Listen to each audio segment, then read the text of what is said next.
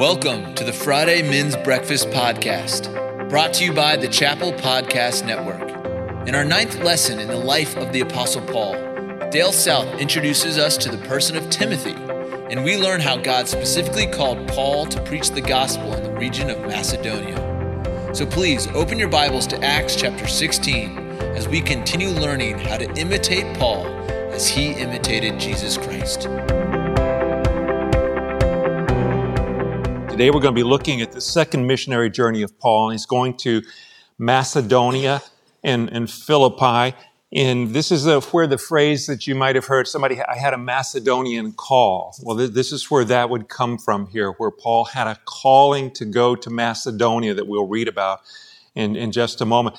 1 Corinthians 11:1, be imitators of me as I am of Christ. And in Philippians 1:21, for me to live is Christ and to die is gain. Both of these words were written from Paul, and they encapsulate a lot of what his mission was, what he saw his mission to be. And then finally we see that our big idea for this series is that Paul in that modeled this life that was surrendered to Jesus as an example of them for us to follow. Now, last week Wes pointed out that the Apostle Paul had this, what he called a holy unsettledness. This holy unsettledness compelled the Apostle to take the gospel to lost people who had not yet heard it, or at least who had not yet embraced it. Maybe they'd heard something about this God who died and rose from the dead, but they had not really understood it and had not embraced it as something that would change and transform their lives. And this morning, we're going to see some very compelling, what I find very compelling evidence that it really was God himself who put that holy unsettledness in Paul. Because God has a plan to exalt himself to all mankind through the gospel of his son, Jesus Christ. Now, for me personally, I think I'm probably I don't think I'm that unusual that I go through some ups and downs in my faith. I go through some times when I'm probably more zealous for evangelism than other times. And one of the barometers to measure how my heart is aligned with God's heart is just to check how compelled am I right now? What kind of a holy unrest do I have to see my neighbors, to see friends and loved ones, to see people who don't yet know the gospel, to see them engaged with the gospel in a manner that they can understand it and either reject it or accept it, but at least kind of know what it is, and to hopefully see them come to a new and abundant life. But the truth is that sometimes I get so wrapped up in busyness and in my own pleasure and leisure activities and family activities of just my own life that I realize I'm not intentionally praying much for lost people that I know. I'm not intentionally praying for the nations of the world to experience spiritual awakening and revival. And in those moments, I'm not actually praying and following the Holy Spirit's leading to share the gospel with other people. It's not on the forefront of my mind all the time. And when I realize that it's not on the forefront of my mind, I can't honestly say that my own relationship with God is healthy and aligned with his heart if I really do believe that he has this holy unrest, that he is the great missionary. As we looked last week at the lost sheep, we looked at the lost coin. This week we'll be looking at the lost son, or sons, as I believe is probably a better description of Luke 15. One of my small group members brought the poem by Francis Thompson, The Hound of Heaven. He said that was the only thing missing Sunday morning, was this idea that God is this hound of heaven that pursues us like a bloodhound and just will not relent until he has come to engage us there with the truth of his presence and his gospel. So God is the ultimate church planter. And I just want to share with you a couple of quotes that have been very, very meaningful to me that have kind of helped me just see things through a prism, maybe with a little bit of a different angle than I would have been looking at them before. Because I tend to see things through a lens of that's how it's going to affect me, and what I need to do. And I think that's kind of part of our fallen human nature is when we start to almost interpret everything through the lens of self rather than through the lens of God before self. And so I would tend to think, and I think that the church naturally has had this idea, well, God has his church. The church is God's church, and then God's church has a mission. Maybe you've thought that. God has his church, and his church has a mission. This is a quote from Christopher Wright, who wrote a book called The Mission of God. And I think it just takes just a little twist to help, at least me, keep things in a better perspective. He said, it is not so much the case that God has a mission for his church in the world as that God has a church for his mission in the world. See, God's been on a mission of redemption since Genesis chapter 3, when he says, by the seed of this woman, one will come and the serpent will bruise his heel, but he will crush the serpent's head. God has been on a mission of redemption from the very beginning. And so it's that God has a church for his mission in the world. Mission was not made for the church. The church was made for mission. In God's mission it was. So as we look at the New Testament, I think we start to see that in the book of Acts, that the church was the instrument of God's mission to take the good news of Jesus Christ to the world so that all nations, tribes, and tongues would come to understand that he is the one true God. He is the one Savior who is worthy of worship, that he would be exalted, just like back in Genesis 1, 26 to 28 with the great cultural mandate that God gave to Adam and Eve. Fill the earth and subdue it. Rule over, because they as his image bearers were going to be reflecting his glory back in every nook and cranny of the globe. So keep that in mind if you would. God's not got a church that has a mission, but God has a mission, and the church is part of that mission. That's why we exist.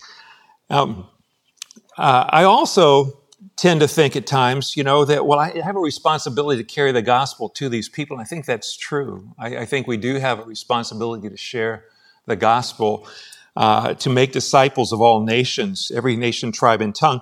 But in Romans chapter 1:16, Paul writes, "For I am not ashamed of the gospel, for it is the power of God for salvation for everyone who believes, to the Jew first, and also to the Greek." And so we see this was Paul's pattern. He would go to the Jew first, and then he would go to the Greek. But he always tried to go to the synagogue or to the Jewish folks before he went on to the Gentiles. And so one of the things that I would think of is, I've got to take the gospel to the people. But as I see in the book of Acts and throughout Scripture, it seems like disciples of Jesus do not so much carry the gospel to the lost. Rather, the gospel carries disciples of Jesus to the lost. You see, this is that holy unrest here, that holy unsettledness, where Paul says, woe is me if I don't preach the gospel. It's that I will go to a place that I wouldn't ordinarily go or choose to go to, not because I want to go there, but because the gospel carries me there to tell other people this wonderful news.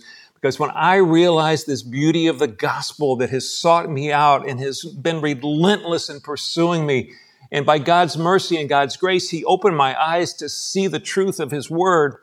When I realize that gospel has transformed me and is still transforming me and is changing me from the inside out, renewing my mind, giving me a new heart, giving me a new purpose and a new mission in life. When I realize that, then I just can't keep that good news to myself.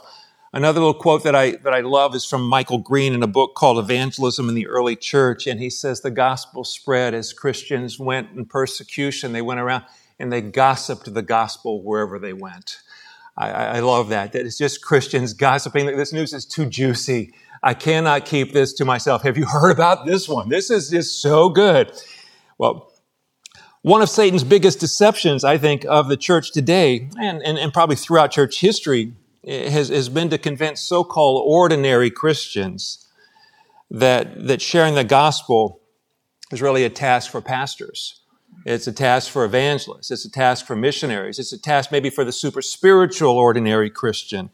But I think that is a lie from the pit of hell.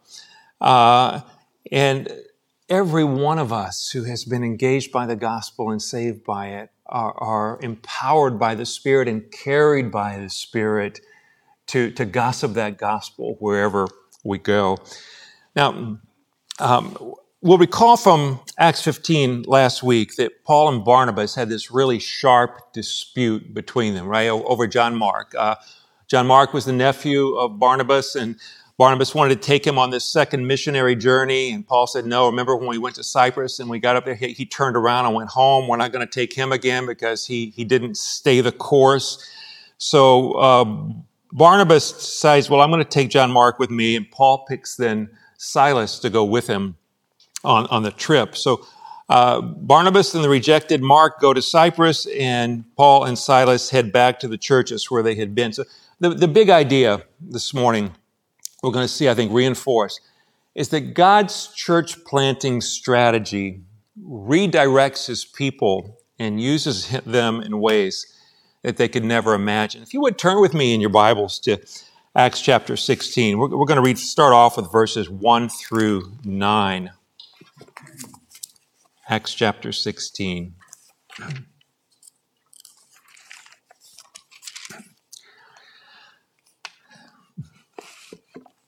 Now, Paul came also to Derbe and to Lystra. A disciple was there named Timothy. He was the son of a Jewish woman who was a believer, but his father was a Greek. He was well spoken of by the brothers at Lystra and Iconium. Paul wanted Timothy to accompany him, and he took him and circumcised him because of the Jews who were in those places. For they all knew that his father was a Greek. And they went on their way through the cities, and they delivered to them for observance the decisions that had been reached by the apostles and elders who were in Jerusalem. So the churches were strengthened in the faith, and they increased in numbers. As they went on their way through the region of Phrygia and Galatia, having been forbidden by the Holy Spirit to speak the word in Asia, and when they had come to Mysia, they attempted to go to Bithynia, but the Spirit of Jesus did not let them go. So passing by Mysia, they went down to Troas, and a vision appeared to Paul in the night. A man of Macedonia was standing there, urging him and saying, "Come over to Macedonia and help us." And when Paul had seen the vision, immediately we sought to go into Macedonia, concluding that God had called us to preach the gospel to them. Now, we see Paul had visited these churches again, kind of in reverse order, going this time from east to west that he had been to before. And we'll remember that when they go back to Lystra, do you remember what happened in Lystra back in Acts chapter 14? That's when Paul and Barnabas went there and they healed a man, and then they started to preach, and then the people started to worship them, thinking that they were Zeus and Hermes. And before you know it, a whole group of angry Jewish people came over and incited a riot, and they stoned Paul and left him for dead, thinking that he was dead. Well, now he's gone back to that very place. And that's the city, though, that on that first missionary journey, in spite of all that suffering, in spite of what happened to Paul at that time, it seems like a young man named Timothy came to faith. And Timothy was from Lystra. The gospel had not really gotten to Lystra, as far as we know, before that first missionary journey. And so Timothy now is from Lystra, and we see that Paul has Timothy circumcised. Timothy had a Jewish mom and a Gentile dad, and he would have been considered a Jew by virtue of his Jewish mother. And missiologically, Timothy was an ideal candidate because he was bicultural. He knew the Greek culture, the Gentile culture, and he also knew the Jewish culture. And he was a young guy that Paul could mold and disciple, mentor. So why did Paul have Timothy circumcised? And yet we know from a couple of weeks ago that he did not have Titus circumcised. And we know that when we went back to Jerusalem in Acts chapter 15 to that council that I spoke about the last time, that they were making these decisions about what is the essence of the gospel and how do we keep unity in this very diverse group of people with different values.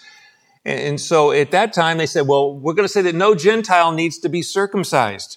They don't have to be circumcised. They don't have to obey the Jewish law. Remember, they just can't eat meat with blood in it. They can't eat meat strangled that's been strangled. They can't have sexual immorality, and they can't worship idols. That was basically the guidelines that were left out. And so Timothy now is circumcised, but Titus wasn't. Now, why would that be? I think that the answer there is that Paul had already established that the gospel did not require circumcision. And as we read in the text here, when they went around to all these churches, they took the letter from Jerusalem. It's called the decisions in the ESV that we looked at, the decisions from the people in Jerusalem.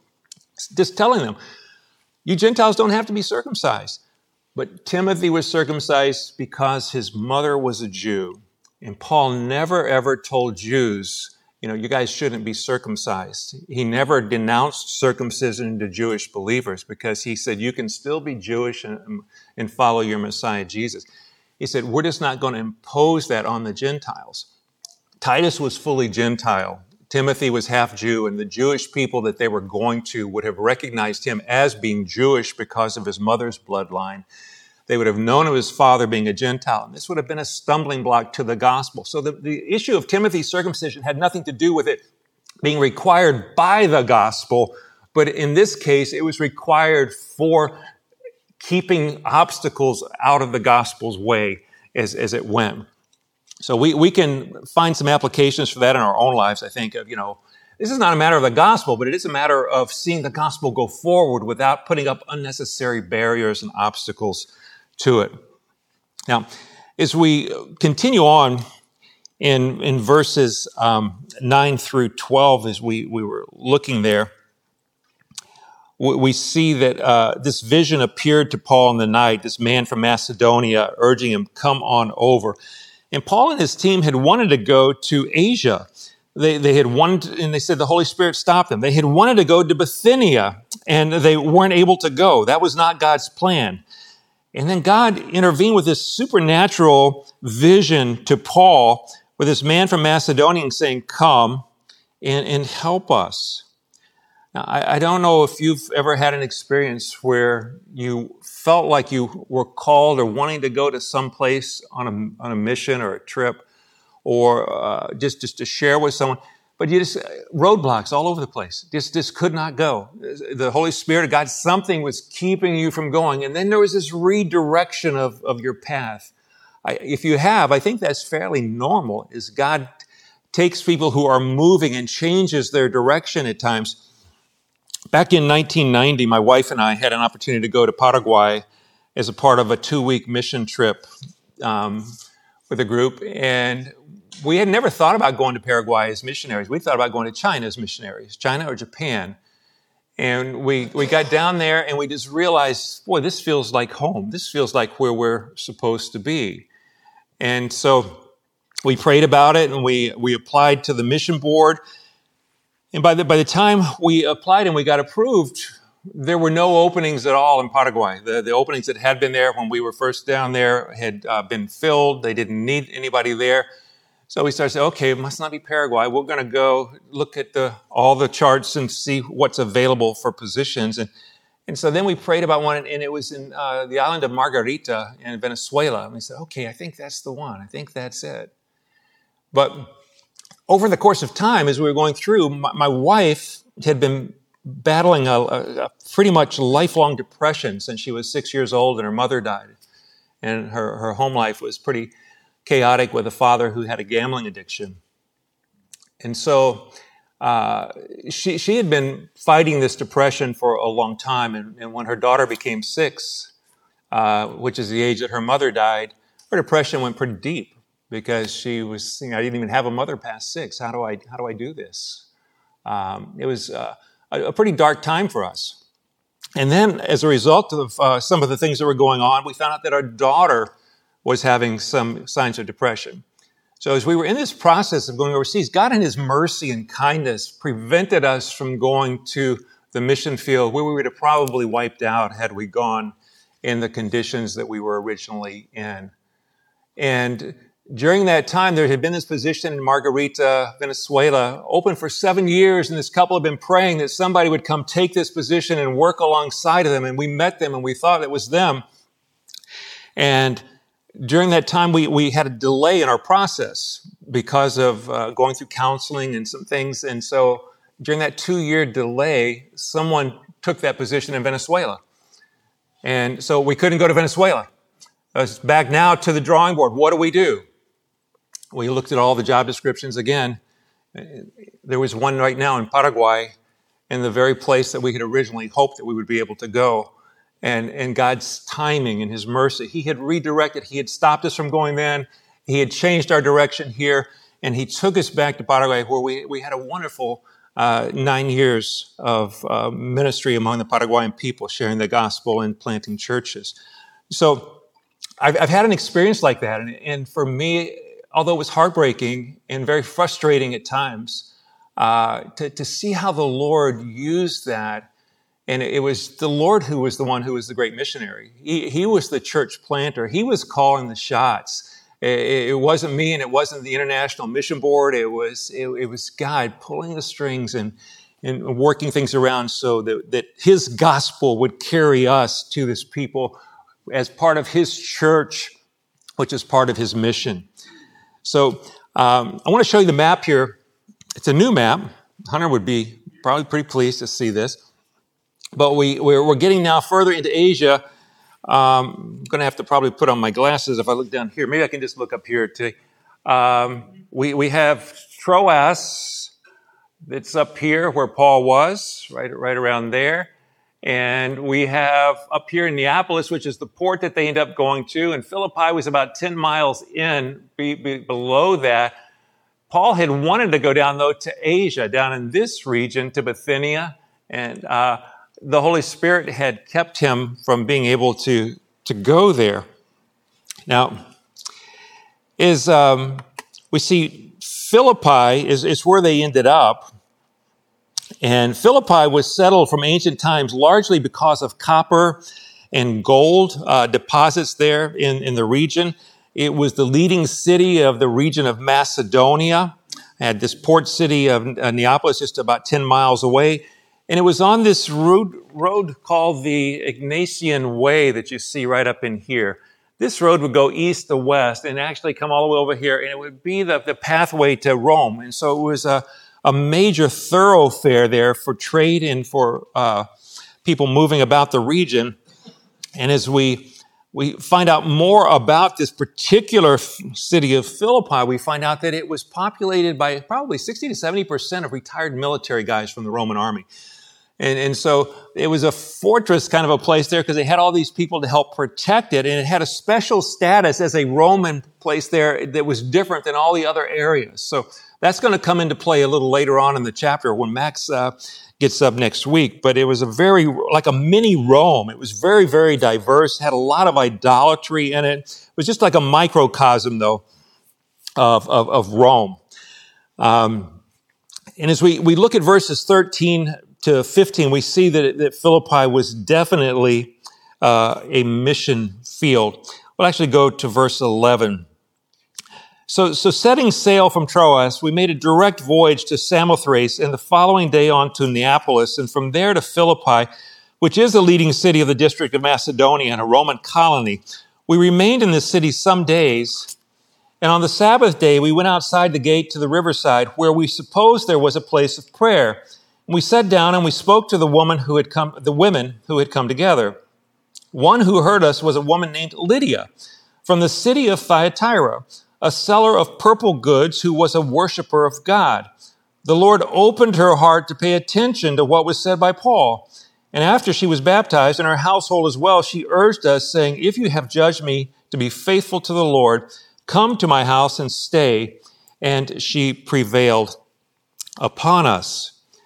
Now, it's interesting. This city had been around for 400 years, and it's a thriving, bustling city, but apparently, from all we can see, there was no synagogue in the city. Now, why would there be no synagogue in the city? It could have been perhaps prohibited, but oftentimes you had to have at least 10 Jewish men to even form a synagogue. So it doesn't appear, though, that there were any synagogues in the city of Philippi. So what would happen then is there would often be a place of prayer down by a river, and Paul had heard that there was going to be a place of prayer. So they went down to the place of prayer where the God-fearers and the Jewish people who didn't have a synagogue would go to pray. He said, I can't go to the synagogue first, I'll go to the place of prayer first. And it was at that place of prayer that he met this businesswoman named Lydia. And Lydia was from Asia here, which is Thyatira. This is the place that she was from, right here in this city. And that was an area that was known for producing and selling this luxurious purple fabric that would be used among royalty. I mean, perhaps even the robe that Jesus wore was this purple robe there on the time when he was crucified. I'm not absolutely sure about that. But it was a very expensive, finely dyed cloth from her hometown, and it was used to make the official togas of Roman government. And she must have been pretty well off, because she'd set up shop in Philippi, and she had enough room to host Paul and his missionary team and his companions. And so we know that she was of Asian ethnicity. We know that she was wealthy.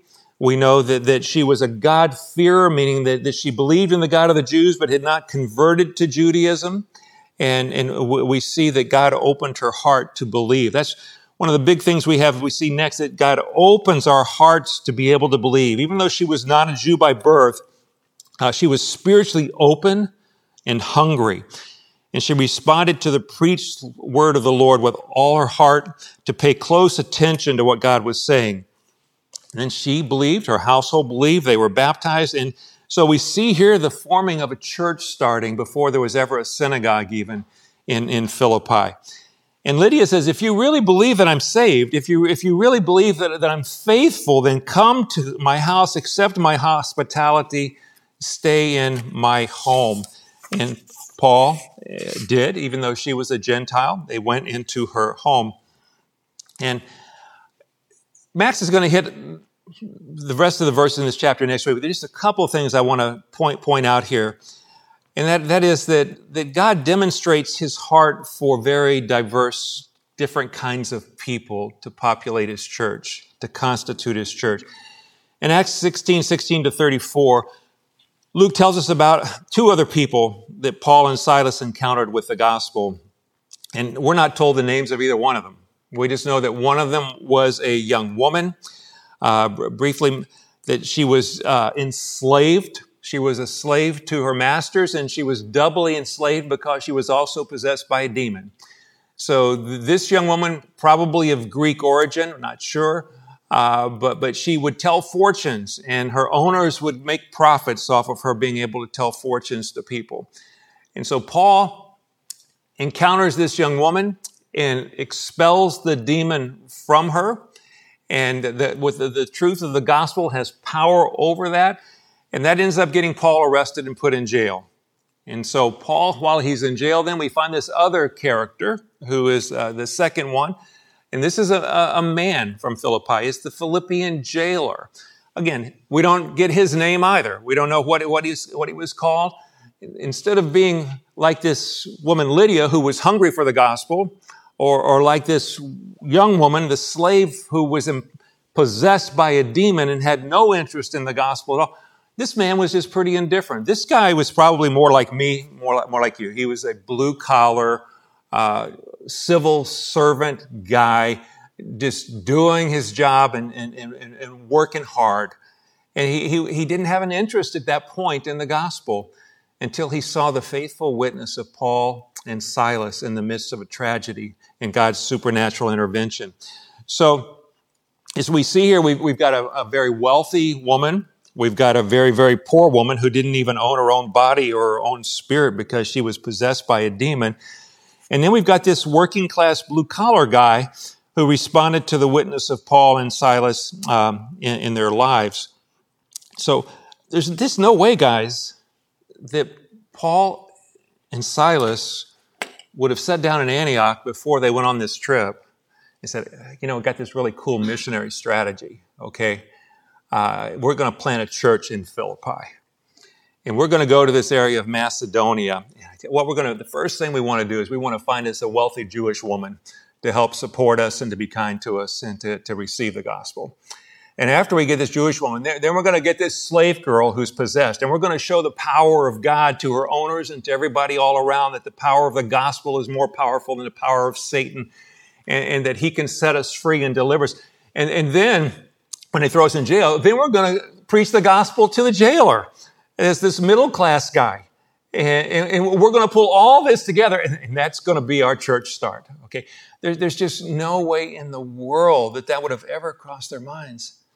And yet God, the missionary, God, the church planter, is moving the pieces around and setting to them, said, this is the way I'm going to plant the church in Philippi. And there's never going to be any doubt as to who actually planted this church, because it's going to be my church, the Lord says. So when we examine the scriptures here, if I can get this to go again. Oh, I didn't realize I had all that fancy stuff there. Here, look at the diversity of people that Paul ministers to in Acts chapter 16. We've got Lydia. Her ethnicity was Asian. She was spiritually a seeker. In terms of her economic status, she was wealthy. And how did she respond to the gospel? She responded to the gospel through listening to the preached word as the Spirit opened her heart to see and to understand. Then we have the slave girl, unnamed, probably of Greek ethnicity. Spiritually, she was in bondage to a demon, not seeking. She economically was enslaved, had nothing. And she responded to a power encounter as the gospel of Jesus and the power of the Holy Spirit delivered her from the possession of this demon. Then the third person we have is the jailer. He was ethnicity of Roman. He spiritually was pretty indifferent. Didn't know about the gospel, didn't care about the gospel. This is one of these guys to stay in jail where they could be tried the next day and he could just go on about his business. Blue collar guy. And he responded to Paul and Silas's lives as they cared more about him than they did their own freedom. And they shared the gospel. And he and his household also came then to faith. So when we see this, we see that this activity was of God's Spirit, and it reflects the very heart of God. And we see that heart in Jesus when he selected the disciples. Very different men. He picked Simon the Zealot politically, and he picked Matthew the tax collector, who would have been considered the most unpatriotic guy on the face of the planet.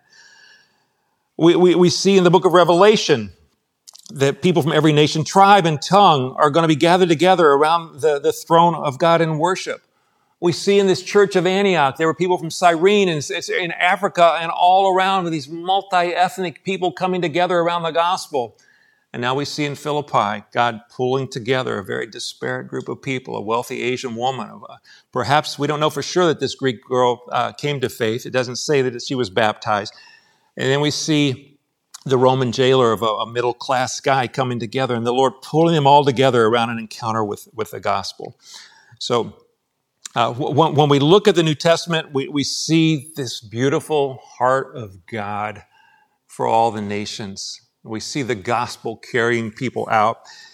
And so as we reflect this again on the big idea this morning, God's church planting strategy redirects his people and uses them in ways they could never imagine. I just want to say, how might God be redirecting and directing our lives to use us in ways we can never imagine?